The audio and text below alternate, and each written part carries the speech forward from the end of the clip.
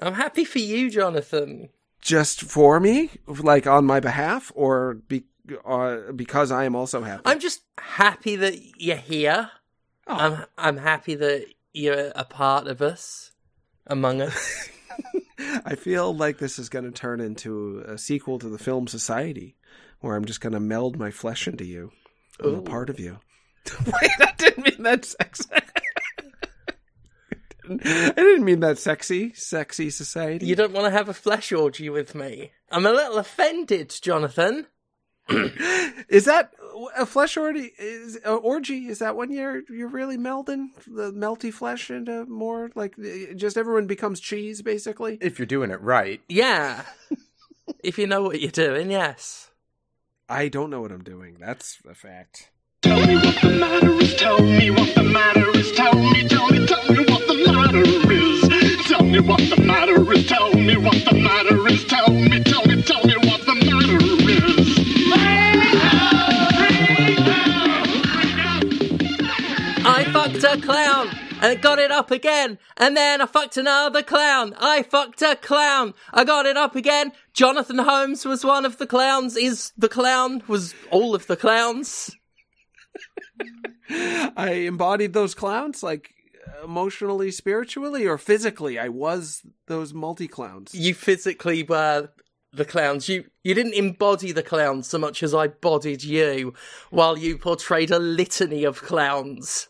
I have all of a sudden now in my brain this bizarre combination of the classic clown circus act with the car and the limitless number of clowns that come out of it, and the Michael Keaton film Multiplicity.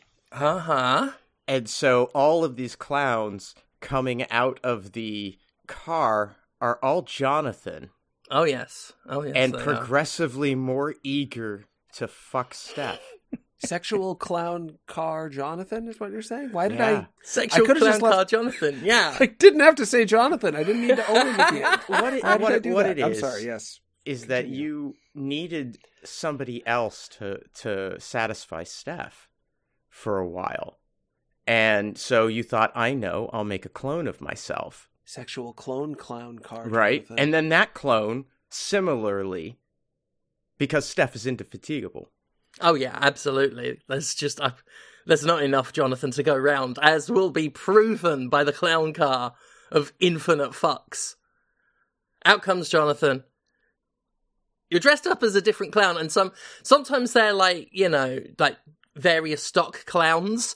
Like, you'll have your sort of very classic cartoon clown. Bozo? Yeah, that kind of bozo mold. Pennywise from It. We'll have you done up as him at one point. But the point is you will be constantly remade up and then thrown back at me. Just thrown? Yeah. Do I pick me up? Do my clones hoist one of their own and actually physically hurtle them at you? Well, they're never going to keep you down. So, because that's the other thing is like, basically, I don't know if you heard at the beginning, but I provided a bit of a clue as to something I thought might get your career off the ground, Jonathan. Really needs it. It's in the dumps, Jonathan. Oh, I know. Trust me. Don't worry, I'm right down there with you in the muck. We are roiling and rutting like hogs, Jonathan, in the dirt and the filth. In the trenches of nowhere, Jonathan. That's where you and I are dry humping.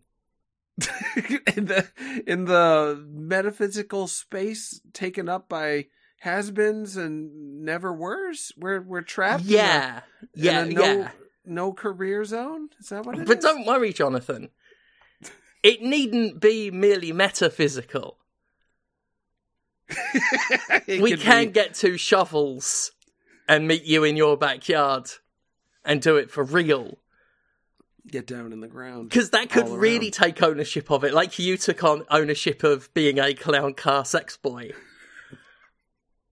By slapping your name on it, like a George Foreman grill. You're so proud of it, Jonathan. You put your name on it.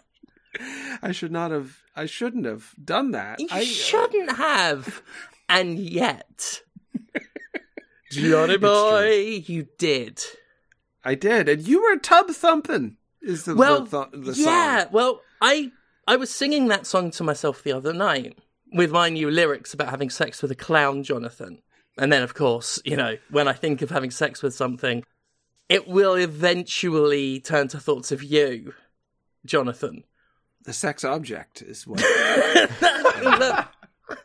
Describing yourself as a sex object, Jonathan, let's be fair, those were your words, not mine, Jonathan. Oh, Jonathan Holmes, sex object, the clown car sex boy. Like, these are all the terms that you're owning for yourself, which I admire.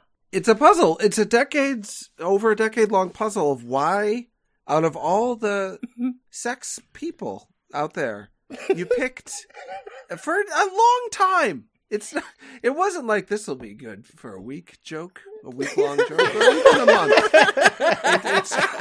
It's going into a new decade. That's probably how it started.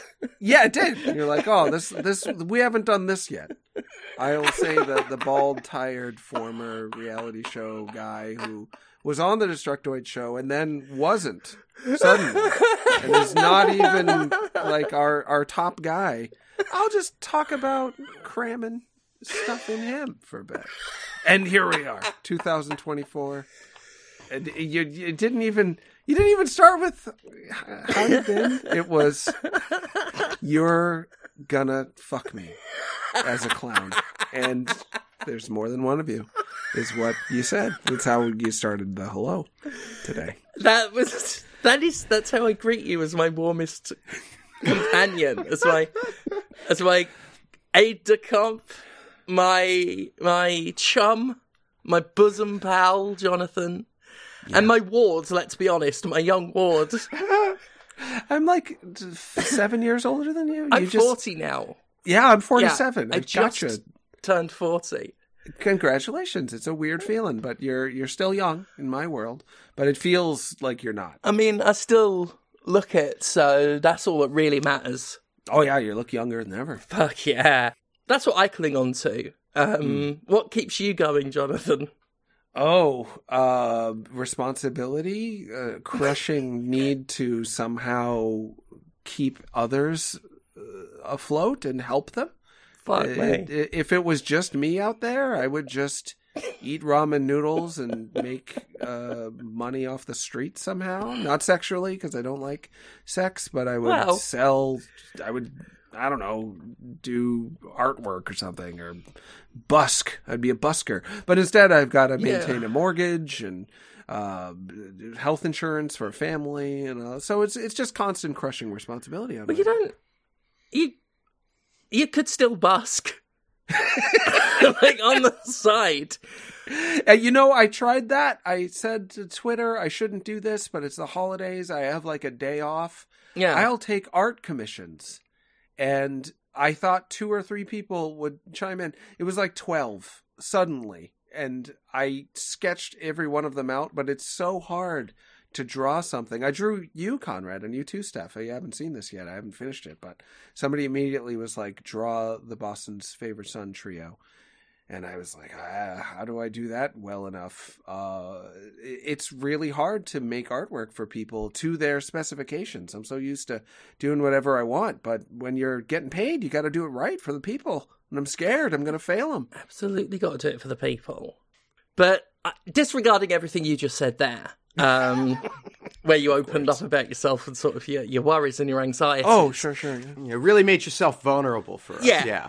I did. You're absolutely right, Jonathan, in that we could be buskers and that could get you going.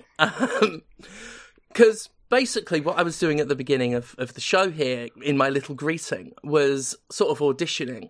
Because I think we could all make money if we formed a tribute band to Chumbawamba. We could call ourselves Harriet Tub Thumpman, and we could do the song that I did at the beginning about having sex with a clown and it being you, Jonathan. It's so weird you would say that, because I seriously considered starting a band like that, except for the Misfits, because there's several bands that just play another band's songs, but they attack capitalism or attack meat eaters, or they attack all sorts of folks. There's a band called Mac Sabbath where they all dress like McDonald's mascots, but they talk about how disgusting it is to eat meat and how supporting the massive food corporations ends up destroying the environment. And it's working. They sang for Ozzy in an episode of the Osbournes, and he said they were great. I'm really glad you said that, actually, because first of all, not only does it sort of suggest that Harriet Tub Thumpman is going to fit right in with those other tribute acts, I only know that one Chumbawamba song, as I'm sure most people do. So I thought that we could actually just say that we're a Chumbawamba tribute act, but dress like the Beatles and sing like the Misfits. I think that's a lot of that might sort of throw them off. I figure if we, rather than get it wrong, if we got everything wrong. Danzig Misfits or post-Danzig Misfits? Oh, I don't know. I don't know anything about the Misfits, so while you are all doing Misfits shit, I'll be doing No Doubt. Right. At the same throw time. them off? Was I the only one that heard you say that the plan to grow our brand and our audience is to throw them off? That's how you lose them. No, by definition. We throw them off of our own incompetence. Because let's face it, we don't have many applicable skills yet, left. We've peaked, and we don't have anything to back ourselves up. So we have to rely on being very wrong now, Jonathan. That's the only way. I've run the math. You crunched the numbers, yeah. The numbers with the boys and the lab / river, that little crook where the girl died, where me and Lloyd and the other boys, Lloyd's involved, by the way, because if we're going to dress up for our band, we're going to need a Ringo. So that's going to be Lloyd. Oh, wow. Yeah, I'll be dressed up as John Lennon. You'll be Paul McDonald. And Conrad will, of course, be the demon Gene Simmons. Right. So that's going to be our look, while you two sing Misfits based on whichever one it was. I forget who it was. Ian Holmes or Sir Ian McDonald, whichever one it was. You do that. I'll do Don't Speak, just in tune with whatever songs you do, because I don't know the Misfits. And I think that's an act, because if we do everything wrong, it'll diffuse how wrong each individual bit is, and people will think it's good. 5 wrongs will make a right. Exactly. It's all about being perfectly balanced. Perfectly. In the fine art world, just that water everywhere. Sorry. That's okay. It was just the flat delivery of that. Oh my god. It went out my nose. Ow. Oh no, wow. Ooh, oh god. Wasn't fizzy water, was it? No, it was regular type, but oh my god. Little more cleansing, a little less irritating that way. But in the fine art world, I have seen people pull off a version of that, where it's like, this is so the opposite of what you want, that you must be onto something, and I just don't get it. It's that Emperor's New Clothes thing. Somebody will be like, breathtaking work of staggering genius, and it's just a blank canvas, or it's an empty room, that sort of thing. I was always hoping this podcast might get away with some of that and some legitimacy that way, but it didn't pan out. It was maybe a day ago, a guest on my other podcast, Talking to Women About Video Games, asked to be on the show. Shameless plug. I was excited to have her on, Lynn. And the day after, she said, thanks again for Boston's Favorite Son. Not for the podcast they were on. Thanks for this show, because it gets them through the tough times. And I'm so grateful for them for saying that. I'm acting a little sassy about, why didn't you compliment my other show? But it's a given that they like that show fine because they're on it. The people feel better after listening to this show, at least sometimes. That's what they're telling me. Yeah. Well, they're not us. Yeah. No, they're not us. I mean, then that's just the proof. It's the proof that they're not us. And yeah. We're the only ones that matter. It's true. With that in mind, how do we... I had an idea to make a video game about us.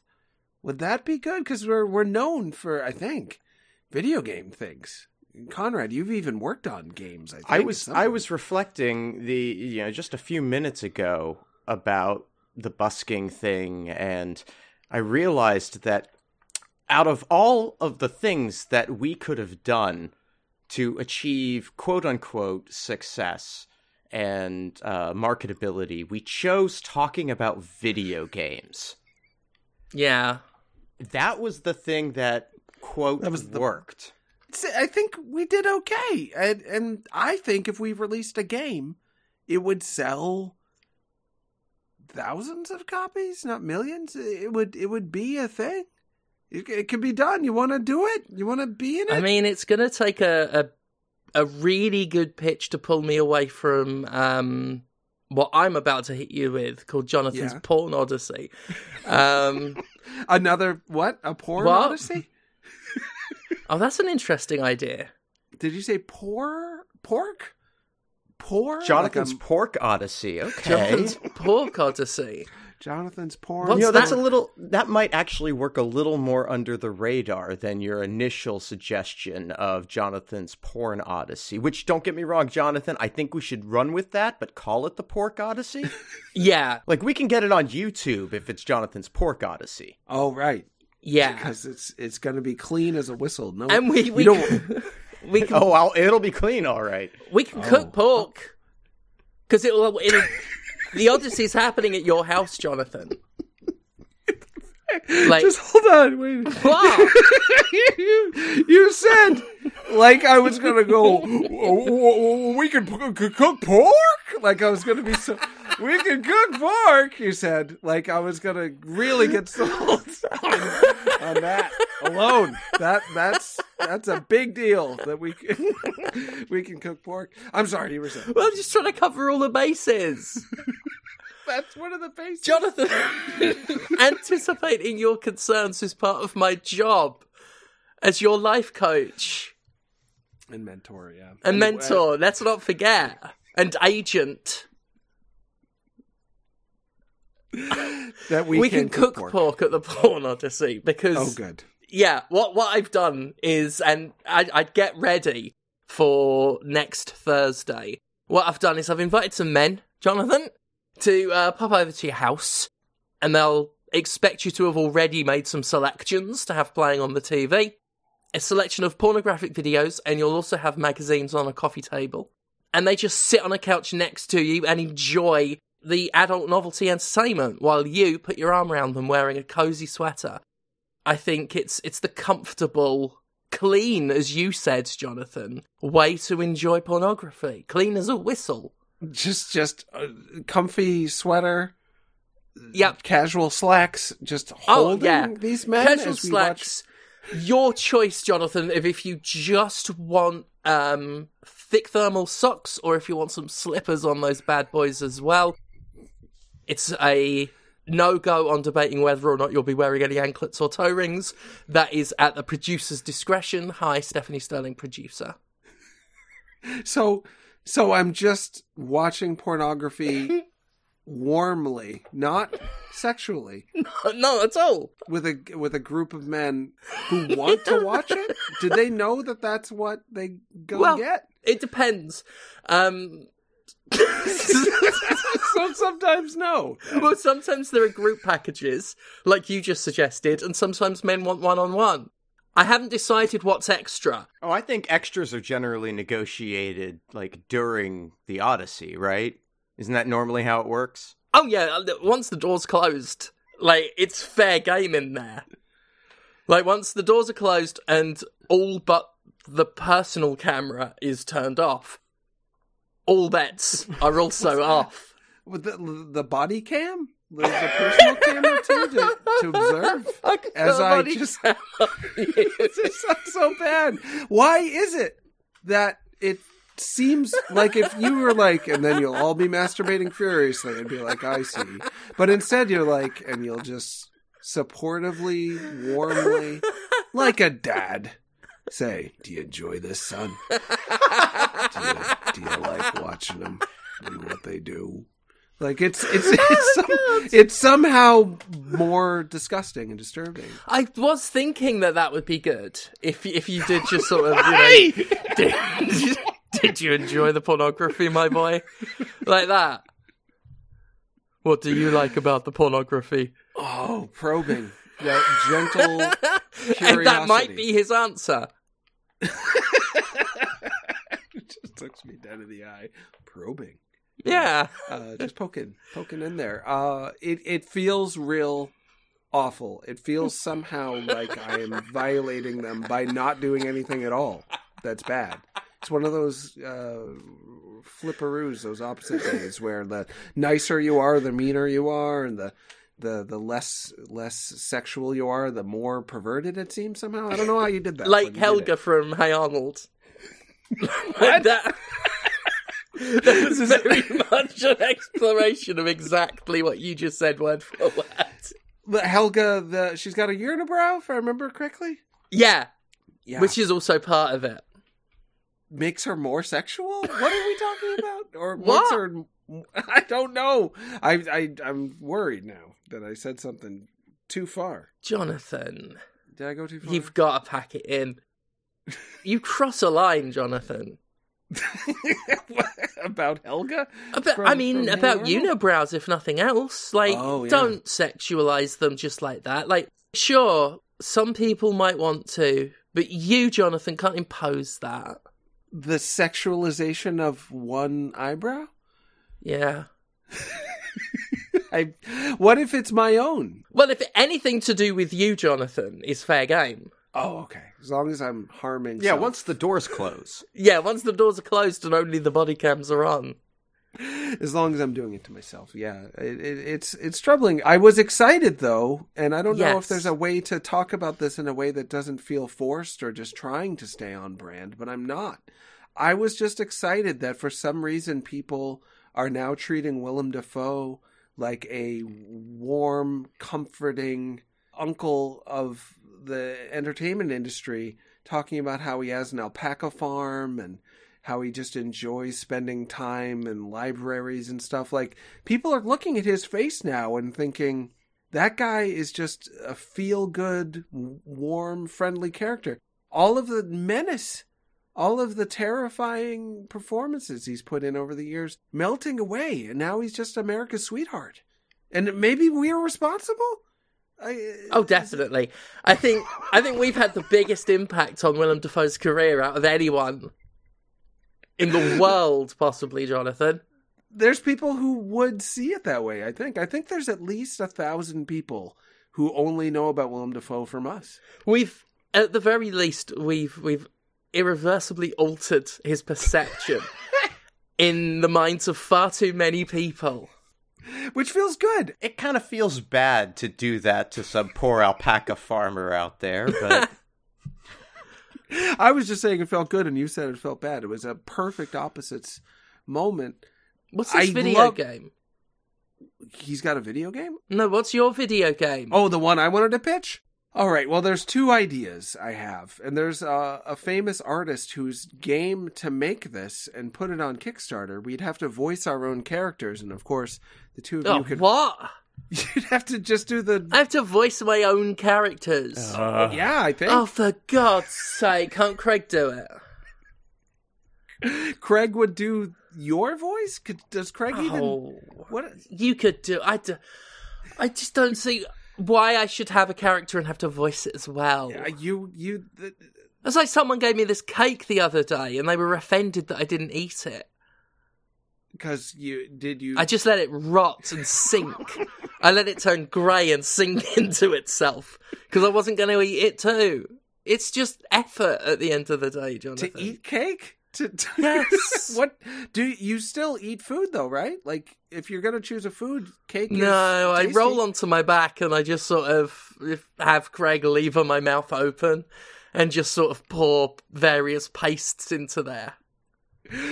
Just broths and pastes. Just broths and pastes. Pushes it down with a little stick. It sounds luxurious and like torture at the same time. Luxury torture. It's got one of those little plastic, like a Todd McFarlane sword, like a Halo toy, like one of those little glowy swords that they've got in the Halo game. They just sort of shoves the pastes down there. Wow, a plastic doesn't even get a food utensil. Uses one Yeah. of Todd McFarlane toy accessories to feed you, or if you want to call it feeding. I back to the game. There's a Food paste is amazing, Jonathan. like RoboCop eats? Like chicken paste. Or crab paste. No, it I doesn't. thought about that the other day. I was eating like some sort of like chicken paste in a sandwich, and just like thought that just came about one day when a farmer pointed at a chicken and said, "What if that was softened everywhere?" Yeah, they have to really process that meat, right? Well, someone had to process the idea. Someone had to look at a chicken and think, like, I want that to be mulch. Like, your days are numbered, pal. Bones and all, you're going in a sandwich. You are going to be so soft by the time I'm done with you. Wow. I have never thought about this before because I am so privileged. I have never looked at an animal and thought, I'd like to eat that. I've just thought, oh, it's alive. I'm happy. I hope it's having a good life. I hope it doesn't hate me. But I eat those animals. I'm still a meat eater. Yeah, because compartmentally, the meat was provided differently to the animal. Right. So you weren't the first person that looked at a cow and thought, I could turn that into liquid. I could turn that into a liquid and pour it over the bones of its friends. Someone had to have thought that. Yeah. I don't know if we would think it anymore. I wonder if grocery stores just stopped. If farmers just stopped. Whether people would, of their own accord, decide to kill and eat animals, or whether we just think it was weird. Nobody I know. I know one guy. Oh, some people definitely would.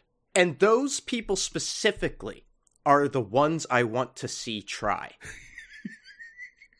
Those are the ones I want to see make a go of it. To try to shoot a deer. To try to survive on a carnivorous diet without a factory farming system. I want them to try and film it and release it on Paramount Plus. It would be a hit show. It would be fantastic. Yeah. It would be like Naked and Afraid. But they starve to death at the end. Yeah, nobody comes for them. Jonathan. Yes.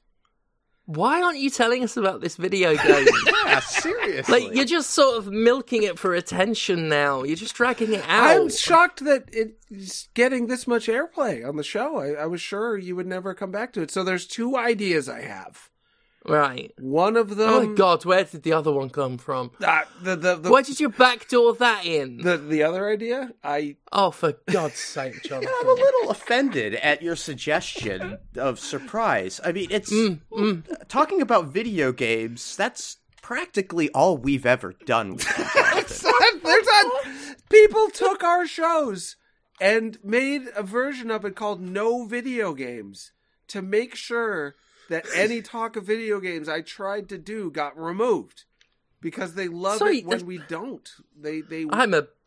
Just the amount of times you said video games in that last sentence alone should clue you in as to how important video games are. Yeah? When it comes to factoring, like the content of our show, Jonathan. This show, everything we've ever done and talked about, like, most of the time, that's all I ever want to talk about. And you're preoccupied with your anus. Or trying to be famous. Or Willem Dafoe, who you brought up earlier again, just unbidden. Lightly and brightly, just acknowledging Willem. So you want to talk Bringing him up again? Oh my god, give it a rest. I am the problem, you're saying. Yeah. Why am I... Why do I say it like it's a surprise? So, yes, I'm going to take this and run with it. You're allowing me to talk about video games. I'm going to do it. The one concept would be Boston's Favorite Son, the game, where by day I try to survive. I've got a fame meter, and I've got a money meter, and I've got a will to live meter. You've got to manage those meters, and what makes one go up, like fame, might make will to live go down, might make the chance of jail time go up, and I lose money when I'm in jail because I accrue legal fees. It's a life sim. It's a meter management sim with light WarioWare elements, where suddenly an idea is proposed to me by one or both of you, and I either choose to do the idea and get more famous, but the other things go down, or I don't do the idea and I lose my fame even more, and that has negative repercussions, and there's win-lose states and multiple endings. That's idea one. What do you think? I quite genuinely like that idea, actually. Oh, really? Yes, I do like that. Yeah. I do think that if the will to live goes completely down, it's not exactly game over. No. You just lie face down and then just let, whatever happens, happen. And just various NPCs, just the world in general can just sort of kick shit out here. Do whatever it wants. Well, I need to get that will back, because I've been pretty depressed before and just lay around. I imagine that would be the state I'd be in if I lose that meter, but I'd have to get it back somehow. How would I get some will back? They could maybe sort of kick you about, NPCs could kick you about, and eventually there are sort of strewn, torn pages of cum-stained hentai magazines, and if you touch one of those, you get some of your will to live back. Obviously a callback to your famous love of hentai pornography. When was that? What? I've said a lot of things on the show, many I regret, and I worry I'm still applying for jobs. I had a job interview literally right before I started recording this. And part of the question was, how have you helped the LGBTQ community? And I was like, well, I've kept one of them out of trouble. I did not mention this show, but I was tempted to say that I've been a part of a LGBTQ podcast movement in a way, if the Q just means wanting to put worms up my ass and whatnot. Oh my God, Jonathan, as you're going to say the next time I see you, that's stretching it.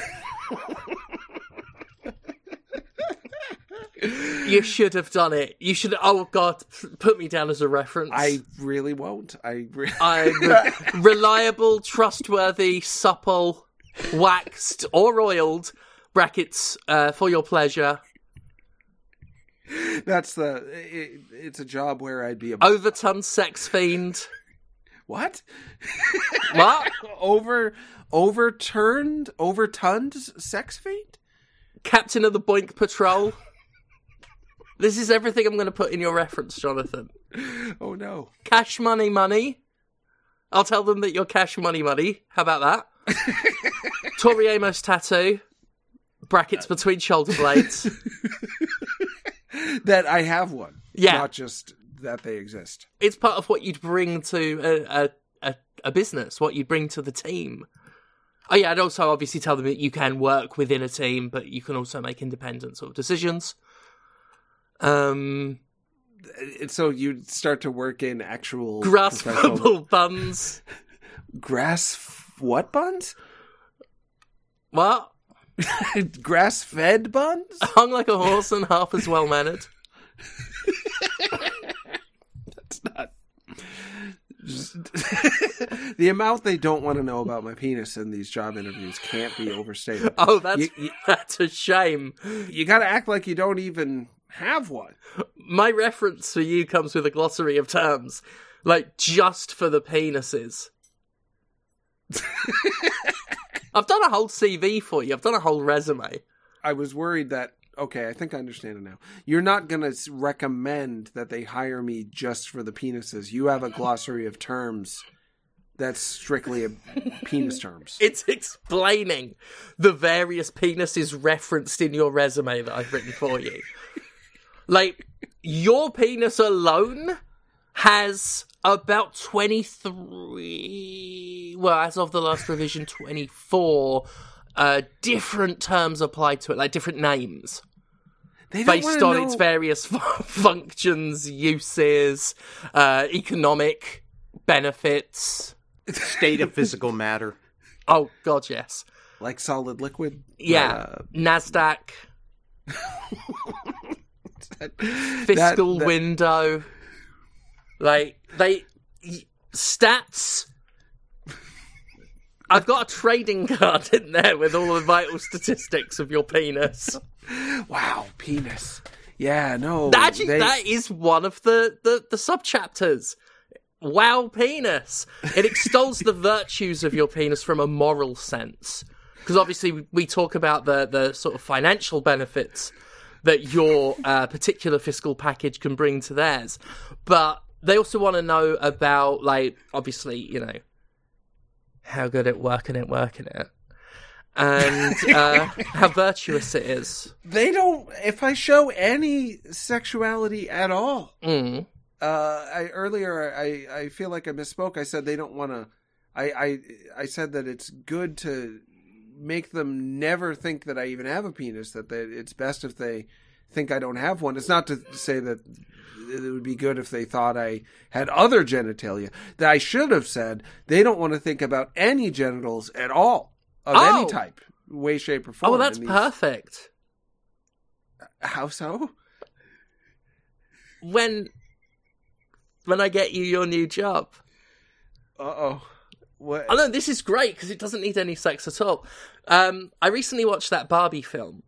Oh, yeah. Where I was thinking of that, actually. With Margot Robbie. Yeah, I was thinking that's what they want me to be. A genital-free doll of sorts. Yeah. To do the work. Yeah. Barbie for Men. What, you mean Ken? No, not Ken. Right, we've got to be very sort of clear on what this product is. Yeah, I'm scared so that, already. like, there's no pushback from Mattel or anything, right? You're not Ken. That's Barbie's boyfriend, right? That's for the existing Barbie fans, right? Okay. We want to target men, very sort of traditionalist, sort of, your very sort of classical cishet man, who might want to enjoy Barbie, but doesn't want to worry about sort of his own masculinity being questioned. Which is why Ken doesn't work. Because Barbie for Men has his own Ken.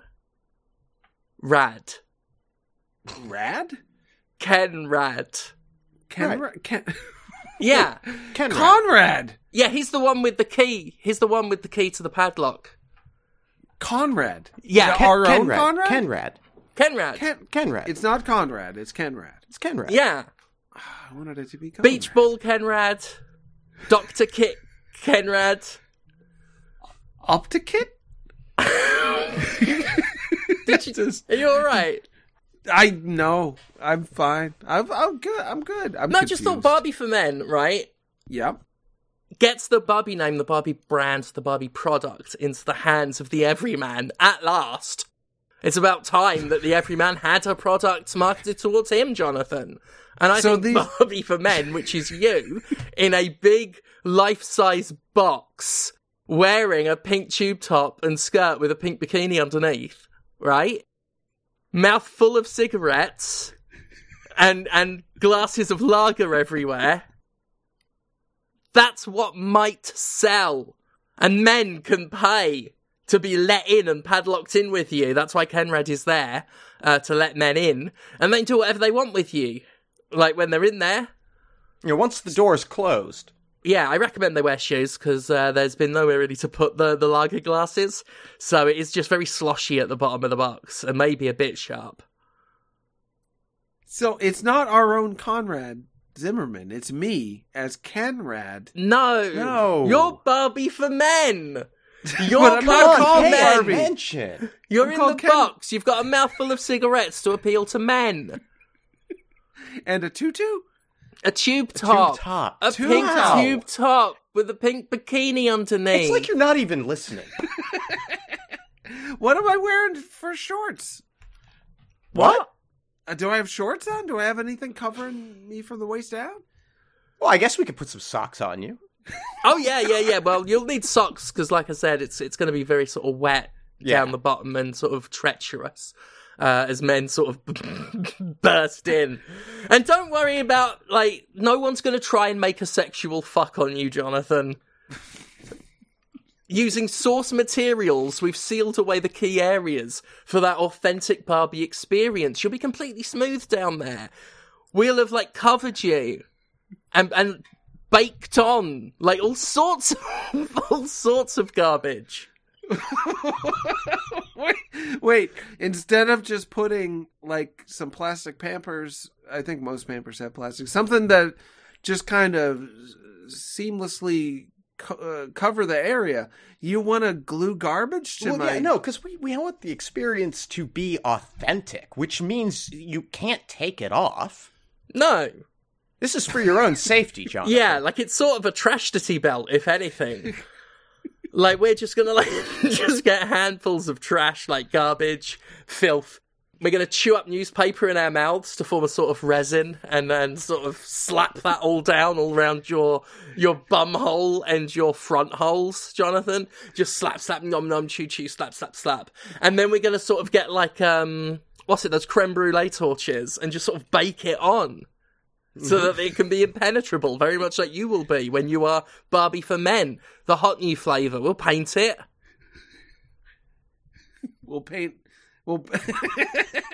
You'll paint the trash that you baked onto my genital area, my groin. Yeah, well, we want it to be visually consistent with the rest of your body. Well, you say that. There was a bit of a mistake. Oh. I think B&Q are very racist, Jonathan, because I asked for skin tone paint. Oh, did they just give you pink paint? Pale pinky paint, Jonathan. I'm not pale pinky. I mean... No, you're not. No, I just asked for not. basic skin tone. I didn't ask for, like a touch of Holmes, which is the shade I should have asked for. The one I keep petitioning for them to put in the official fucking, like, register of fucking, like, hex codes for colours. Of colours, crayon boxes and all of that. Yeah, like, why isn't Crayola bitten off on a touch of Holmes? Pantone really is just behind the ball on this. Yeah. And if they want sort of the generic brandless version, they can go with sensual beige. I'm glad there's that option. Well, not for you, Jonathan, there isn't. Oh. No? We're just going to use the skin tone paint that I got. Right.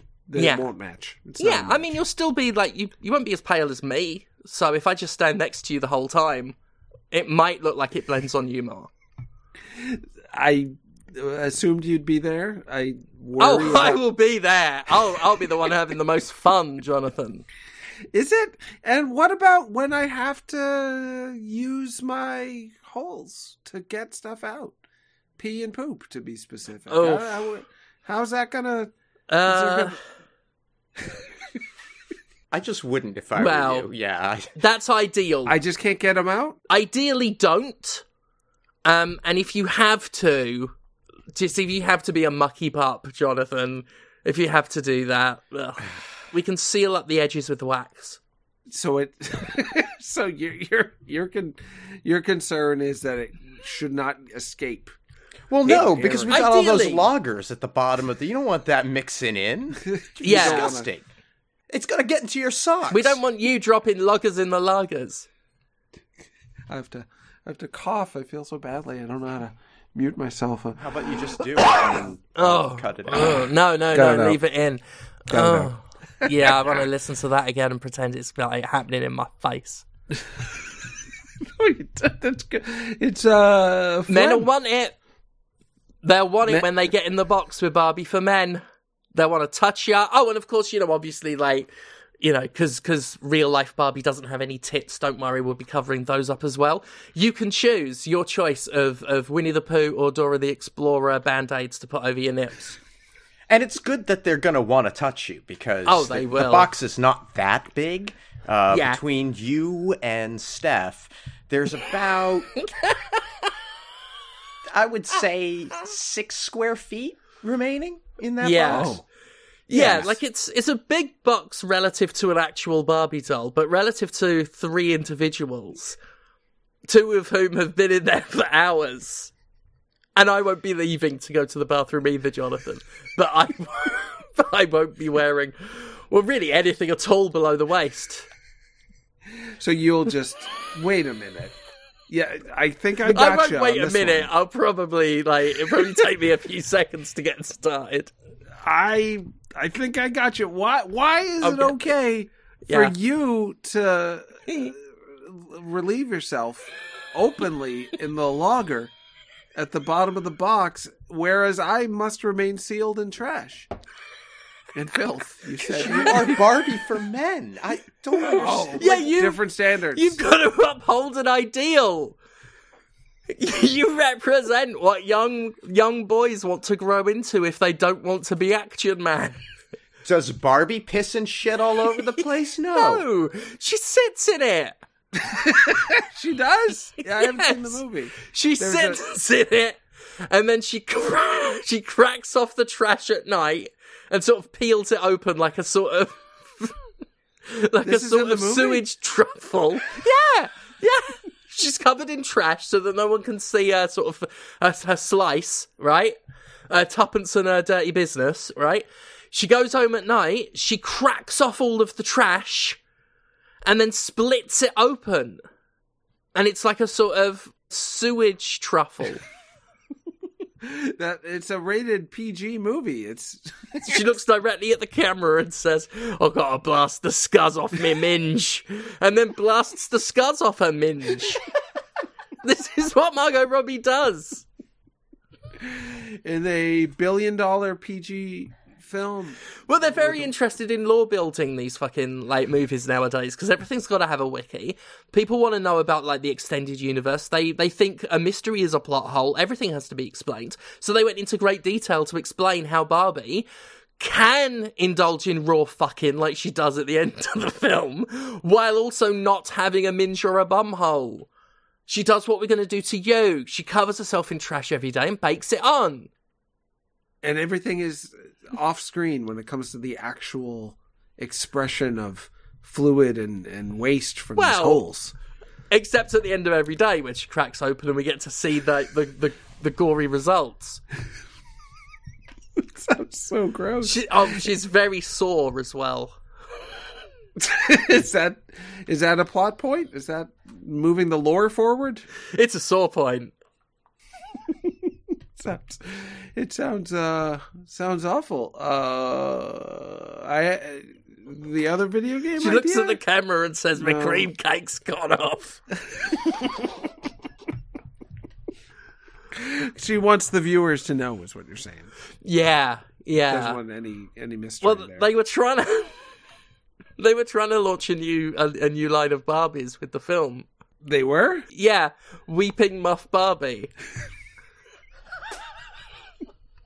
Sounds like Lovecraftian horror. Sounds like true. It sounds like somebody's just been sitting in a trashy diaper of their own shit all day. Yeah. Which is what she does. It's what Barbie does. It's what $1 billion Barbie, Margot Robbie, just wants to stay in that shit diaper? That's what you're saying? Well, she doesn't want to, but she doesn't want people to think that she's got a minge. Oh, it all comes back to that minge shame. It all comes back to being ashamed, and that's what the film's about. It's like, don't be ashamed. That sounds great. Sounds like a wonderful message. Mm-hmm. Told that way is the surprise. Told exactly the way I just described it. What's this other video game of yours, Barbie For Men? Yeah, I know. Well, it would be easier to make. The other one would be hard to make and maybe would never get finished because it's so hard to make video games. Easier to make sometimes is puzzle games. And a lot of people who've listened to the show, they will also open up to me at events like PAX and stuff where we meet and say, I've been through some stuff.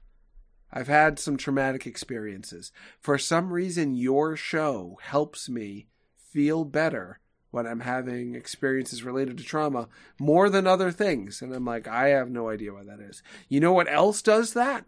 It's Tetris. No one knows for sure why. Tetris helps people prevent potential flashbacks from trauma. So I thought combining Boston's Favorite Son with Tetris in a way could work. But every time you get a combination of wins by getting your blocks to disappear, it is the start of a sentence. So, one set of blocks disappears and it's Jonathan. And then another one disappears. Why don't you? Another set of blocks disappears. Become my... Oh, I couldn't think of anything. Do you have any ideas for me? What? Always, all the time, constantly, dizzyingly, upsettingly sometimes. All the time. All the time I'm thinking about you. That would be the tie into the game, is that the ideas come when you get rid of your blocks on your side of the thing. Just to relate it to what's going on right now, you are presently having a mental block trying to come up with any possible suggestions for what the blocks themselves could convey in the game. Yeah.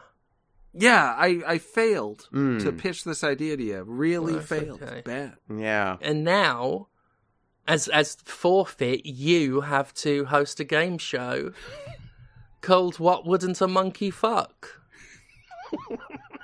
Jonathan. To make up for my failings? To make up for failing to pitch the video game because you couldn't think on your feet fast enough, or even prep. Now you've got a star in What Wouldn't a Monkey Fuck? And let me tell you this, Jonathan. It's a very self-explanatory title, and we don't plan on finding the answer anytime soon. Well, how do you know whether a monkey would fuck it? Or not? I'd ask that to the person holding the objects each week. And I have a question for you, Jonathan. Uh-huh. What wouldn't a monkey fuck? Eggs? Sure, eggs. Is that the answer? Salmon? Maybe. We're going to find out. We're going to find out. Canisters of tear gas. Canisters of tear gas. What wouldn't a monkey fuck, Jonathan? If it were horny enough, and this is a very horny, very hungry monkey.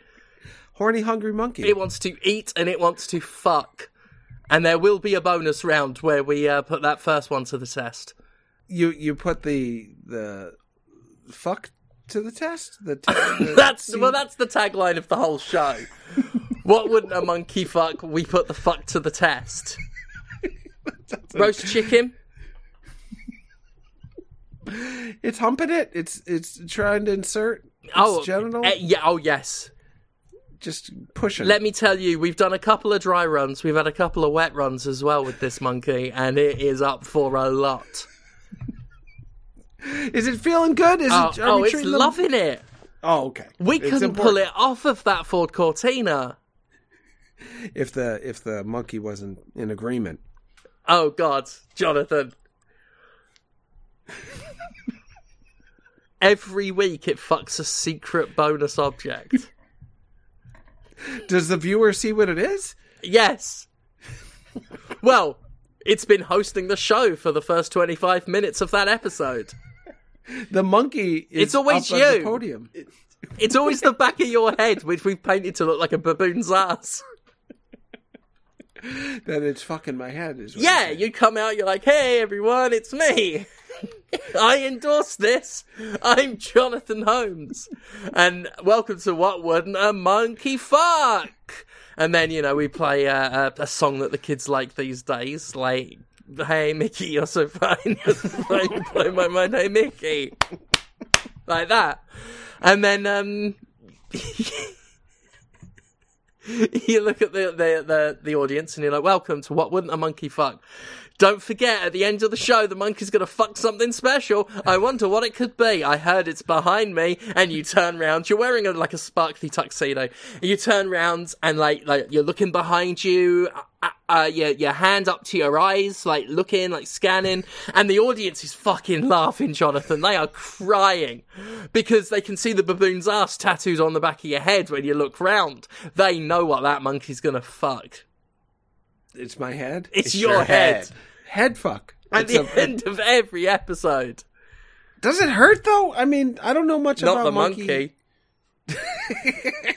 Yeah, the monkey's fine. Don't worry. There's no hole in the back of my head. So it's just mashing, right? Just smashing up against it. Remember, we're trying to find what a monkey wouldn't fuck. We found out that you've got a very fuckable head, like in testing. We put down a photo of your head and sort of like MS Paint jobbed a baboon's ass on the back of it, right? And that monkey just started humping it like you humped that poster on the set of Road Rules that time. Oh, I did think about the pit stop poster on the set of Road Rules that one time. But I didn't hump the poster. It's actually trying to, this monkey to have sex with the... Is there... I don't know much about it. Is it... So you're saying it's not going to hurt too much? Is it going to be soggy? Am I going to end up needing to wash off? I should wash off anyway. It depends. I mean, that's really up to you, isn't it? Yeah. I want to wash off right now. Well, sometimes the monkey doesn't come. Sometimes it just stops. It likes to edge itself. So it's having a good time, but it's strategic. Yeah. Well, and that's the nice thing about, because, you know, obviously the audience, while they're going to love every week the surprise of seeing the monkey fuck the back of your head, there is a risk that it might get sort of predictable and stale. And so the X factor of whether or not the monkey finishes, that's where the drama comes in. Because that's the thing, because I can't vouch for whether, like, I'm going to get too excited and finish if the monkey's going to get too excited and finish early, or if it's going to really want to drag it out and maybe, like, go over a couple of episodes without nutting. Wow. So... Yeah. the viewers are going to, number one, be okay with the whole premise. I'm picturing it's a multi-camera, like 7 or 8 different cameras. I mean, 20, hopefully. Like, I want every angle of this ethically sourced monkey fucking the back of your head. And the other objects as well. Like, that's just going to really excite me for the finale.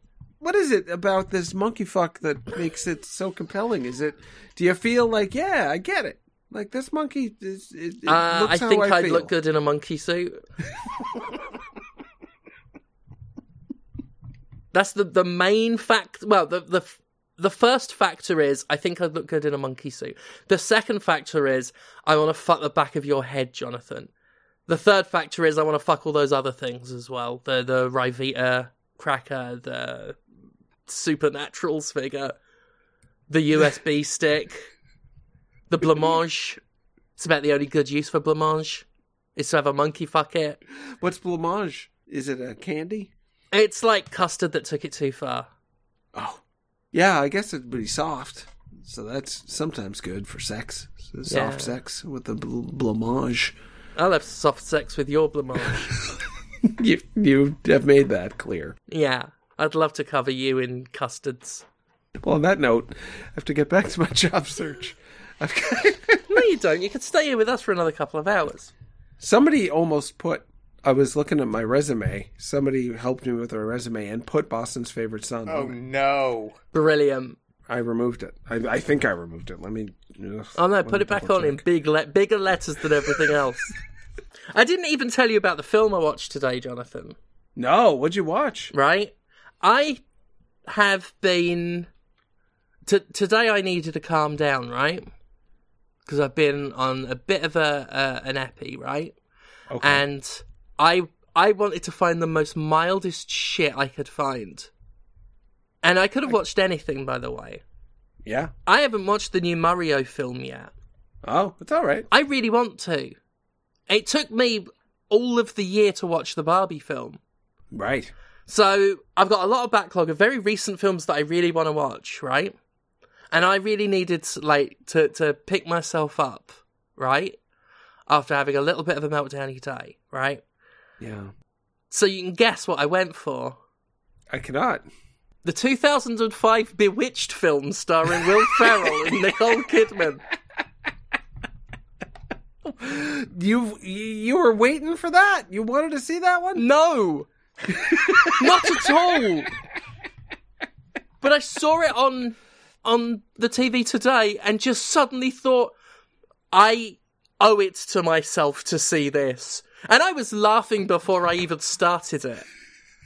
Knowing that I was about to waste an hour and 42 minutes of my life. Yeah, I couldn't imagine you were laughing too much after you started it because of the content of the movie. It's really... It wasn't the worst. It has a certain charm because you feel, at least I felt, and I haven't seen it in a while. I felt a need for the movie to be good because there's an earnestness that I was rooting for. Yeah. They tried to do high concept, right? It's like they're making the Bewitched TV show. Well, that was very... A thing I like about it is how very dated to its time it is, because that was the era of remakes that were trying to be a bit ironic or like a bit meta with it. Mm-hmm. They tried to do what like Dragnet did ages before it, where it's like, let's take this thing and remake it, but as a different genre kind of thing. Like Dragnet with Tom Hanks and Dan Aykroyd. Yeah, because that was like a comedy spoof thing of the old TV show, wasn't it? And it worked. And it worked really well. Yeah, it's not bad. So then in the 2000s, we had a lot of these sort of remakes from like 70s, 60s, 50s, sort of that shit. And they were trying to think of like ironic or very edgy ways of doing it. And we had a lot from then. There was Get Smart. Steve Carell was involved in a lot of these. Oh, yeah, I guess so. There's the Get Smart, MacGyver. You mean MacGruber? No, they did a MacGyver remake, didn't they? Did they? I don't know. Did they? MacGruber. No, it was MacGruber. MacGyver was MacGruber. Simpsons. Oh, right. That was the parody. Which I always say that one first because MacGruber never really sort of was a thing in the UK. So MacGyver was what I saw more than anything else, more familiar with the parody. Cultural difference. Yeah, it's interesting. Mm-hmm. And the Bewitched movie, he plays Darren, Will Ferrell? He plays the actor playing Darren in the in-universe reboot of Bewitched. Right. But he's not named Darren. No, he's named something Todd else. Something. Yeah, that's like Ryan. He has to something. play Darren, but he doesn't know she's really a witch, and he really falls in love with her. Yeah, she's giving up being a witch, and Michael Caine's her dad, and he's like, "Oh, you should be a witch. It's great. I can sleep with women by just making them." And I'm like, "Sorry."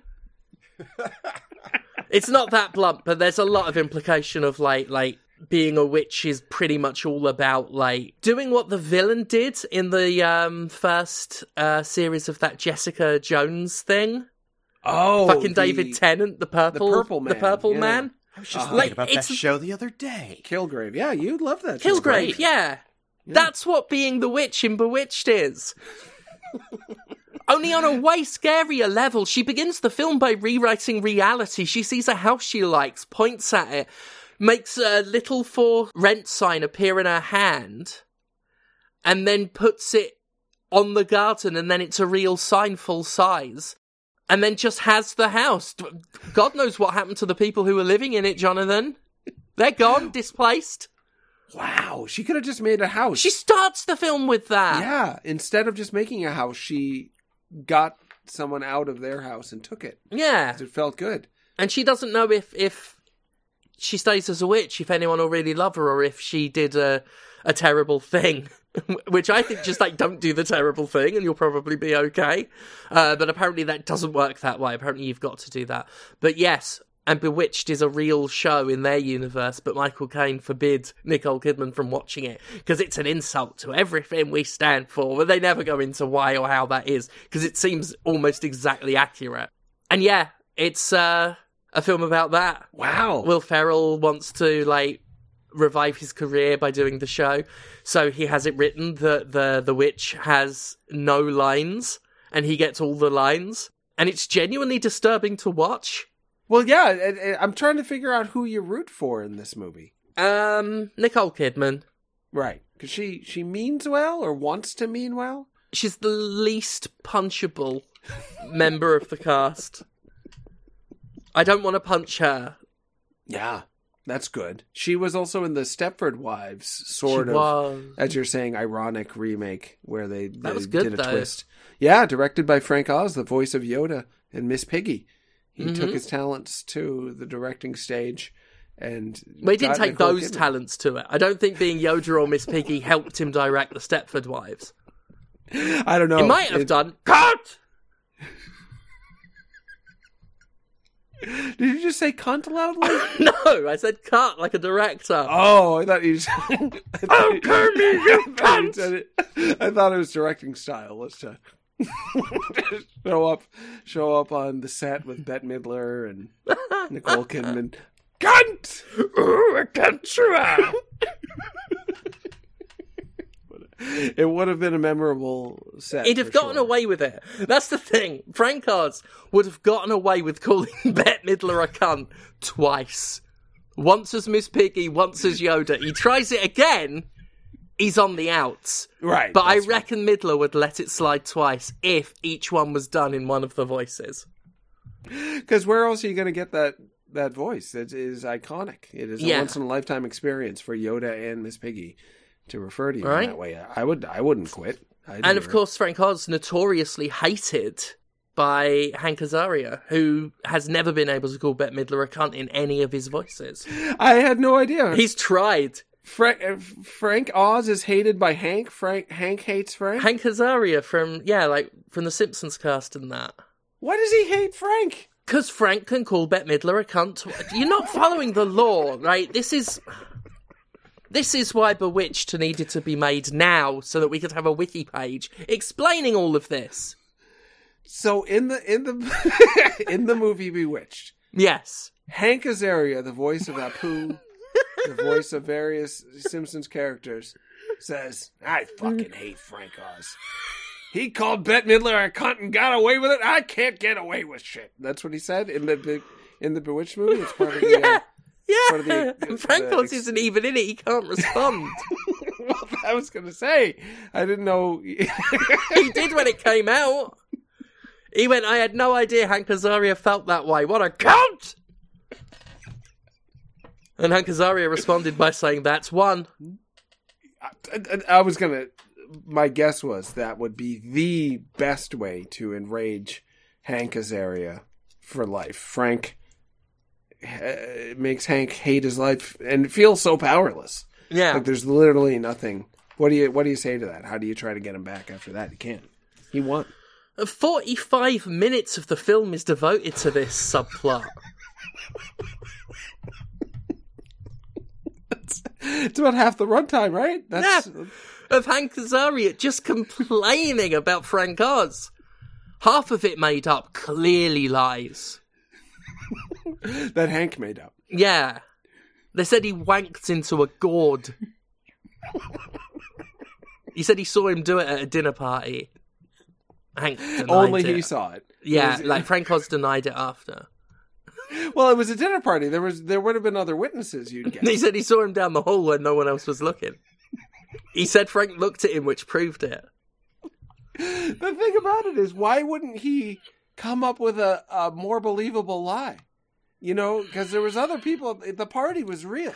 Honestly, I don't even think it's the believability that matters. I think the audacity is the point. I think it's to show contempt. It's not even that I want to convince people that this is you. I want them to think about this being you. Wow. Yeah. That's a true psychological attack on not only Frank Oz, voice of Miss Piggy and Yoda, who he hates, but everyone else who hears his words. We've all been hurt and victimized in a sense by Hank Azaria. Mm-hmm. I keep wanting to call him Frank Azaria. I'm mixing the names up. I need more sleep. I've been stressing out. Well, I'm going to never think of Bewitched the same way again. That's for sure. I'm never going to think of Bette Midler after I found out how much she fingered herself thinking about this. She really likes it when men vie over her. And we're trying to explain, it's not exactly vying. Like calling you a cunt, like the privilege of that, Bet. But she's like, you know what? Don't harsh my mellow on this. She's owning it. Yeah. Oh, she's owning that pussy. I'm picturing Bette Midler, who I am endeared to for some reason, just turning to Nicole Kidman. I hope so. Turning to Nicole Kidman as she's masturbating on set.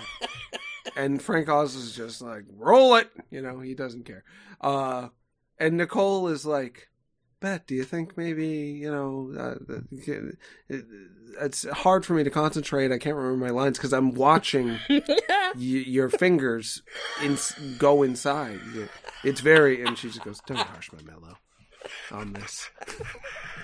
on this specific. Other things, you can harsh my mellow on other things. If I'm taking too long in my trailer, or if I'm fussing over wardrobe. But when it comes to me fingering myself because Frank Oz called me a cunt as Miss Piggy on set, in spite of Hank Azaria, that's like what really like creams her that's over the edge. That's what turns her on, right? That's what gets her clitty tingling. Knowing that Hank is never gonna sleep comfortably again. How often is she gonna be in that position in her life? Like what, 5, maybe 6 more times? So yeah, she's well within her rights to turn to Nicole Kidman and just say, "Don't yuck my yum on this one." Wow, yeah, I'm never gonna think about any of these. Nicole, the same way darling, zip it.